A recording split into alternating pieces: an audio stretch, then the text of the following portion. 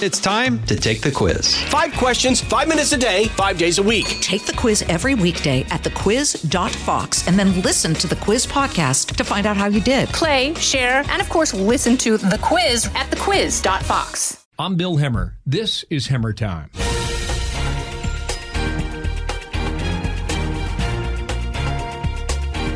Big welcome this week to Peter Doocy. Peter, how are you? And hello and welcome to the show. Doing well. Hello from Cedar Rapids, Iowa. I love it. Thanks for having me. No one has been to more rallies or campaign events since Campaign Carl.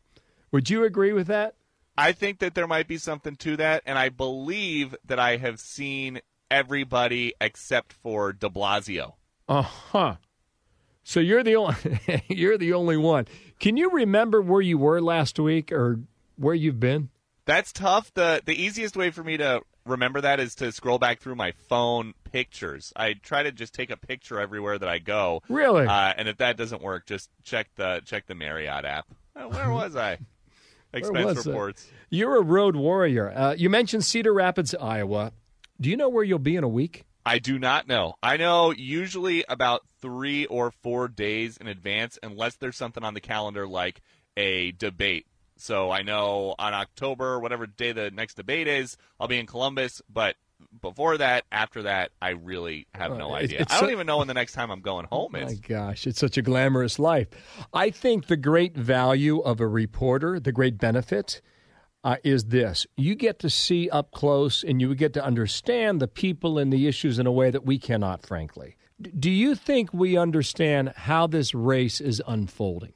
I think generally, yes, but there are certain things that are hard to connect to each other. So Joe Biden has this very sturdy, stable first-place position in all of the polls, but then he consistently hosts some of the smaller events, and in the towns that we go to, people are not as excited or enthusiastic when they hear that Joe Biden is in town, as opposed to, say, anybody really in the top tier from that debate stage. You see people with more Cory Booker T-shirts or Harris or Buttigieg, and then Sanders and Warren, certainly. But what we're trying to figure out now is, does that matter? Are these people, does the crowd size matter in Iowa? Does it matter in New York? So what we're working on that part. Yeah, that's an excellent point. Elizabeth Warren was in New York City this past week. She's down in Greenwich Village, just a few streets from where I live. Peter, I have seen the rallies for Hillary Clinton in 2016. I was there for the rallies for Barack Obama. 2007, 8, and 2012. So I think I have a pretty good gauge for who shows up and who has momentum. I think that she has momentum. She's not a nominee. She is a candidate. And what I observe from her is that she's got a really good, well-produced 30-minute presentation. She's got a lot of energy. She drew a big crowd, largely white.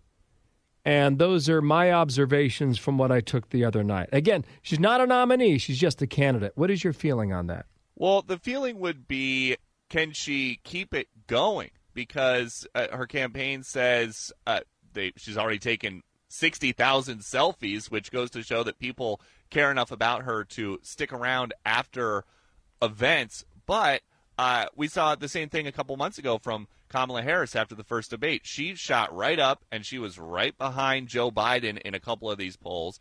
And in the time since, she has fallen back down to earth, and she's in the low single digits. The interesting part about Elizabeth Warren is that, and Harris earlier, and Buttigieg, who had his moment, the person who is always still just right there is Bernie Sanders. So he's either in second or third place in every poll for the last year, in the early states, in the national looks. And so you got to wonder why that is. What is it about Bernie Sanders that gives him staying power at the top or towards the top that only Joe Biden has enjoyed so far. So tell me this, just a few questions here. Who has the crowd in your view? It depends on where you are. Sanders consistently since January has had at least 3,000, which is about, honestly, 10 or 15 times bigger than your normal Biden crowd. Warren, obviously, lately has had some crowds that her campaign counts as more than 10,000, maybe as many as 20,000, although there's no official word on that. Kamala Harris will get a big crowd. Up in New Hampshire a couple months ago, Pete Buttigieg was getting big crowds, and Cory Booker sometimes has people turn out.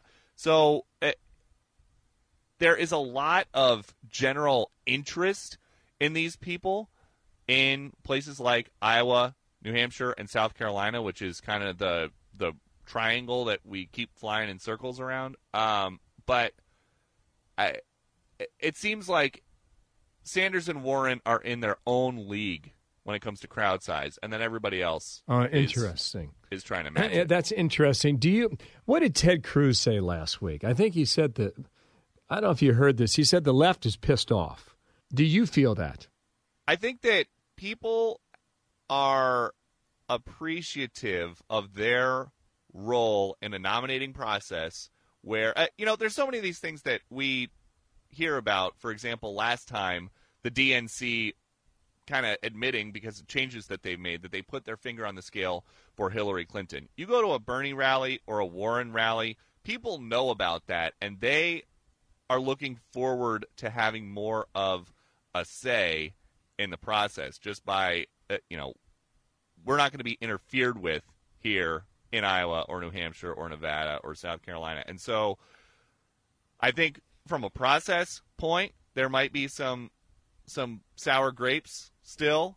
But in terms of just the way that things are going, I don't get a sense that there is a ton of anger at these events. And part of the reason is, you look at who's popular, it's the candidates that are going to do things, that are promising to do things that would directly impact individuals. You have student debt, we'll wipe it out. You have medical debt, we will wipe it out. So they are, I think, more motivated than agitated. Interesting observation. How often is Donald Trump's name invoked at these events you attend? Not a ton. It kind of just depends on what's going on. They'll mention something like, they'll make a joke about buying Greenland, or they'll make a joke about something that he does or says or tweets. But a lot of the focus at this point, because they are all against Trump, is just to try to stand out among the field, which, even though it is shrinking, it is still humongous. Yeah. Maybe 2 stages worth of candidates still. Yeah, you're right about that. Donna Shalala's a Democrat from South Florida. And she said during August she held, I don't know, a dozen town halls. Maybe it was 2 dozen. I can't remember the number. And she said she had a total of 4 questions about impeachment. Is that what you find, that people do not bring that topic up, or are they interested in it? I would say 1 question out of every 20 if you look at all the different events. And granted, these candidates don't take a ton of questions. Like at every single event, Elizabeth Warren will take 3. Kamala Harris will take 3 or 4. Joe Biden will take 2 or 3. And so the issues that you hear about are issues that make it sound like these people might not be completely sold on voting Democratic, but it's things like healthcare. Immigration is very big, even in Iowa and New Hampshire. Some foreign policy concern generally, but healthcare and immigration are really big. That's very interesting. Not a ton of immigration. Yeah, I thought Warren the other day, she emphasized corruption heavily. And she also appealed to the contribution of women in American life or American history. Have you picked up on those 2 themes? From her, yes, but it has not really seemed like that is something where she's filling a void that people were wanting to hear more about corruption. you don't hear a ton of that. Because ultimately, I don't know that that's something that affects day-to-day lives. Yeah, how accessible is Joe Biden? If these candidates are taking 3 or 4 questions at the end of their events, that's the first time I've heard that. I thought it was much more than that. How accessible is Joe Biden? Does he talk to reporters every day? Well, I would say they take like 3 or 4 questions from people that show up in these small towns that they go to. I would say Biden will do a 7 or 8 minute gaggle with press, just an informal kind of the way that Donald Trump does it on the South Lawn once a week. He's been criticized on the debate stage for this, that, or the other. Does he strike you as someone who is the same in that gaggle, or is he different? He is the same. And my big observation of the debate, being there in Houston, very convenient now that it's streamlined just to one night, is that a lot of people watching on TV are noticing strengths or weaknesses in these candidates for the first time. But what they are seeing are the way that these candidates are on the trail. So if somebody thought that Joe Biden was a certain way that surprised them, well, that's the way he's been at his last 30 events. Same goes for Warren, Booker, Klobuchar, Sanders. That's what you see is what you get. Nobody really changed once they hit the stage and the lights turned on. Can you say, Peter, who has momentum? And maybe can you say who does not? That's tough to say because it really does depend on the day. People get so excited anytime any Democratic candidate is coming to town. It has seemed since the beginning that Warren and Bernie Sanders maybe generate the most interest, and the Biden campaign conceded to us a couple days ago that Warren and Sanders have a home field advantage in New Hampshire that might be tough for them. Somebody else, though, and it's interesting, Mayor Pete Buttigieg, at the beginning of this year, very few people had heard of him, and even fewer people could pronounce his name. Mm-hmm. And now that's somebody that when he comes to town, people know, they want to go see him. What is this guy all about? He's so young. Is he too young? He's somebody that is very interesting in that way because he's already gone further than anybody in terms of where he started to where he is now. Interest. Let me come back to that. You touched on this a few moments ago. The reason why the rules were changed from 2016 is because of the superdelegates. Correct me where I misstep here. And Hillary Clinton's superdelegates could vote for her early on in the contest, which meant by the time they got to the convention in Philadelphia, she had the nomination locked up. And we remember how much turmoil there was among the Bernie Sanders fans who felt they got ripped off. And so what the DNC did is they went and they changed the rules. And they changed the rules that prevents a superdelegate from casting a vote for a candidate unless at the convention in Milwaukee next August, the vote for the nominee goes to a second round. Do I have that accurate? Yes, and that is a big part of what Bernie Sanders is already hinting at. We were with him at the Field of Dreams, which was very cool for a lifelong baseball fan to go to. But he was telling reporters, look, nobody is going to get more than 50% of the delegates going into the convention. So whatever happens, I'm going to be there at the convention on the convention floor. Nobody else is talking about a convention floor fight except for him. But again, he's somebody that clearly was looking for a way in last time, didn't see it, and sees this as maybe his way. You know, I don't have it in the spring, but come summer, we'll be there. I would take it a step further, perhaps. I think he's probably right. I think if Joe Biden has the staying power, along with Bernie Sanders' support and his money, and Elizabeth Warren gaining the momentum that she has, it's possible that there could be 3 candidates at their convention next summer. It's possible there could be 5. You had mentioned earlier that Bernie Sanders still is treading in a fairly consistent area. What do you think has changed for him since 2016? Because he's no longer the big dog, but he's still a pretty big dog. he is a famous guy. He's as famous as anybody running. And so I think at a lot of the places that we go to, it's not just people that want Medicare for all and canceled debt. They want to go and see this famous guy. So for better or worse, that is baked in for him. It's kind of like, obviously not to the same level, but a little bit like what Trump enjoyed last time, which is, hey, that guy, I'm not a Republican and I don't really care about building a wall, but I see that guy on TV all the time, and now he's in my little town of 900, so I might as well go and see what he's got to say. That's a great point, so too. I think that's the big change for Bernie. Yeah, and early February of next year, you've got Iowa, then you move to New Hampshire about a week later, and then South Carolina after that. South Carolina, I think, is on a Saturday. The reason I point that out is because Super Tuesday is the following Tuesday. So now we're in the first week of March, and California has a role to play on Super Tuesday. They moved their primary up. Are you able to handicap what sort of difference that could make for this nomination fight? It could be really big in a way that I don't think gets enough attention, which is if you look at the map ahead of that, Iowa and New Hampshire, and then Nevada, and then South Carolina for the Democrats this time. I missed that. Okay.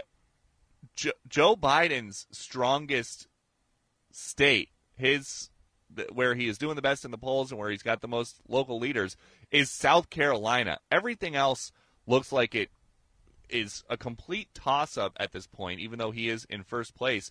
So you look at the possibility of potentially the first three contests going a couple different ways if somebody else is surging, and then if there was going to be the firewall that people talk about, South Carolina, well, it's tough for a front runner to continue arguing that they are the most electable person if they don't win anything until a month in, if that is what happens. And so Super Tuesday then, just a couple days later, it could be fractured so many different ways. And this time you got California and Texas, both on Super Tuesday. There are two people from Texas running. There's somebody from California.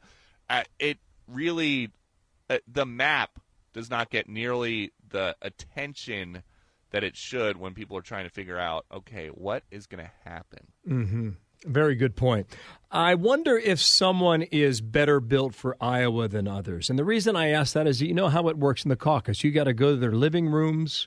You have to go to the local school. You meet in very small, intimate groups. Do you see one of the candidates better built for that style of campaigning? It's interesting. Cory Booker continues to claim, and I hear a little bit of this from party leaders in Iowa, but he insists that he has got the strongest ground game in Iowa and New Hampshire, and so don't pay attention to his low single digits in the polls. Just wait until caucus night. And because if he really does think he's got this muscular operation here, that could make an enormous difference because the system is so strange, the way that you have to physically show up and then move to different corners of a high school gym to help figure out who wins. If you have somebody that is running your caucus operation that knows the rules better than anybody else, that's how surprises happen. So Booker insists that he's got it. But it's too soon to tell. That was not the answer I was expecting. Conversely, do you think someone is better built for New Hampshire? Aside from the two New Englanders, Sanders and Warren, we have seen a lot of interest in New England for Buttigieg. And again, these people are all trailing Joe Biden significantly in the national polls, but they also, at least so far, have been a bigger draw with crowds. So does that matter? Mm-hmm. I Yeah. We'll know when you know. Fair enough on that. Just a few more questions here. Do you see a candidate in the second tier that could have a significant breakout? It seems like the most curiosity and again, kind of the way that Buttigieg came out of nowhere and now he's close to center stage. Andrew Yang. And for the same reason that Sanders and Warren are popular, because they're promising to do something specific and tangible for individuals. Yang is saying, if I'm president, everybody gets $1,000 a month, and that it goes. I think it was almost 500,000 people signed up for the raffle to be part of a pilot program there. That is a huge, huge surge that it's hard to see somebody in the second tier coming up with something that could be as just kind of out there but popular as that. Yeah, on that same line, do you see anyone in the second tier who's playing for a possible VP? That's an interesting question. The only person that explicitly said they would be open to being a VP was Gillibrand. But when you look at the way that some of the debate nights have gone, I think it's just as likely that the VP winds up being somebody who is not running for president right now. And then you got to look at these battleground states. Is there somebody from Georgia or Minnesota that was not running for president but could be helpful? Yeah, it's a great reminder too. Yeah, there's to that point, I would say, not to cut you off, but the surrogate that was with Joe Biden the whole time that he was in Houston, everywhere that he went, was the new Atlanta mayor, Keisha Lance Bottoms. Interesting. So, all right, we'll keep that name in mind. From a big city, swing state. That was interesting to me. Many want to spend money, trillions of it, a lot of it. Is that popular among the people you talk to, the voters? They don't care. There is very little concern about issues concerning the debt or spending. It's just a big number. It's going to be a big number anyway. $1 billion's a big number. So $1 trillion a big number, right and on. It makes no difference to them. So I'm going to let you go here in a minute. I'll let you get back to the road, a place that you are well comfortable with and will continue to be that way for the next year plus. However, do you believe the voters who attend these events are engaged this early in the process? To an extent, but at the same time, a lot of the places that we go, and we go there because the Democratic candidates are hosting events, you walk out of the event and you'll see somebody who didn't even know what was going on and they're wearing a Trump hat, or they just could care less. They've never heard, you tell somebody, oh, well, Kamala Harris is in there, and they'll say, who? And so I think that people are starting to pay more attention. The activists are very involved, but in a lot of these places, it's not a foregone conclusion that a Democrat is going to win, or that that President Trump won't ultimately win the state that they were in if it gets that far from them. How's life on the road? Do you enjoy it? I enjoy it very much. I make a point wherever we are to try to just ask or look up what's good to eat that I can't get anywhere else. And so here in Iowa, it's a lot of pork. Up in New Hampshire, it's a lot of lobster rolls. South Carolina, I get a lot of cheese, pimento cheese, stuff like that. So I love it. Nice. Anything you've eaten that we would be surprised about? I mean, you getting into reindeer or anything like that? There was some pretty curiously named stuff at the Iowa State Fair a couple of weeks ago, but it's fried, and so it all tastes the same. Yeah, tastes like chicken. Peter, thank you so much. Why don't we check in a couple months, and we'll compare where we think we are today with where we are then. Does that sound all right? I would like that very much, Bill. Terrific. Peter, thank you for your time in Cedar Rapids, Iowa today. Who knows where the wind blows for you tomorrow? Thank you, Peter. We'll catch up real soon. Peter Doocy with us today on the road. I'm Bill Hemmer. This is Hemmer Time.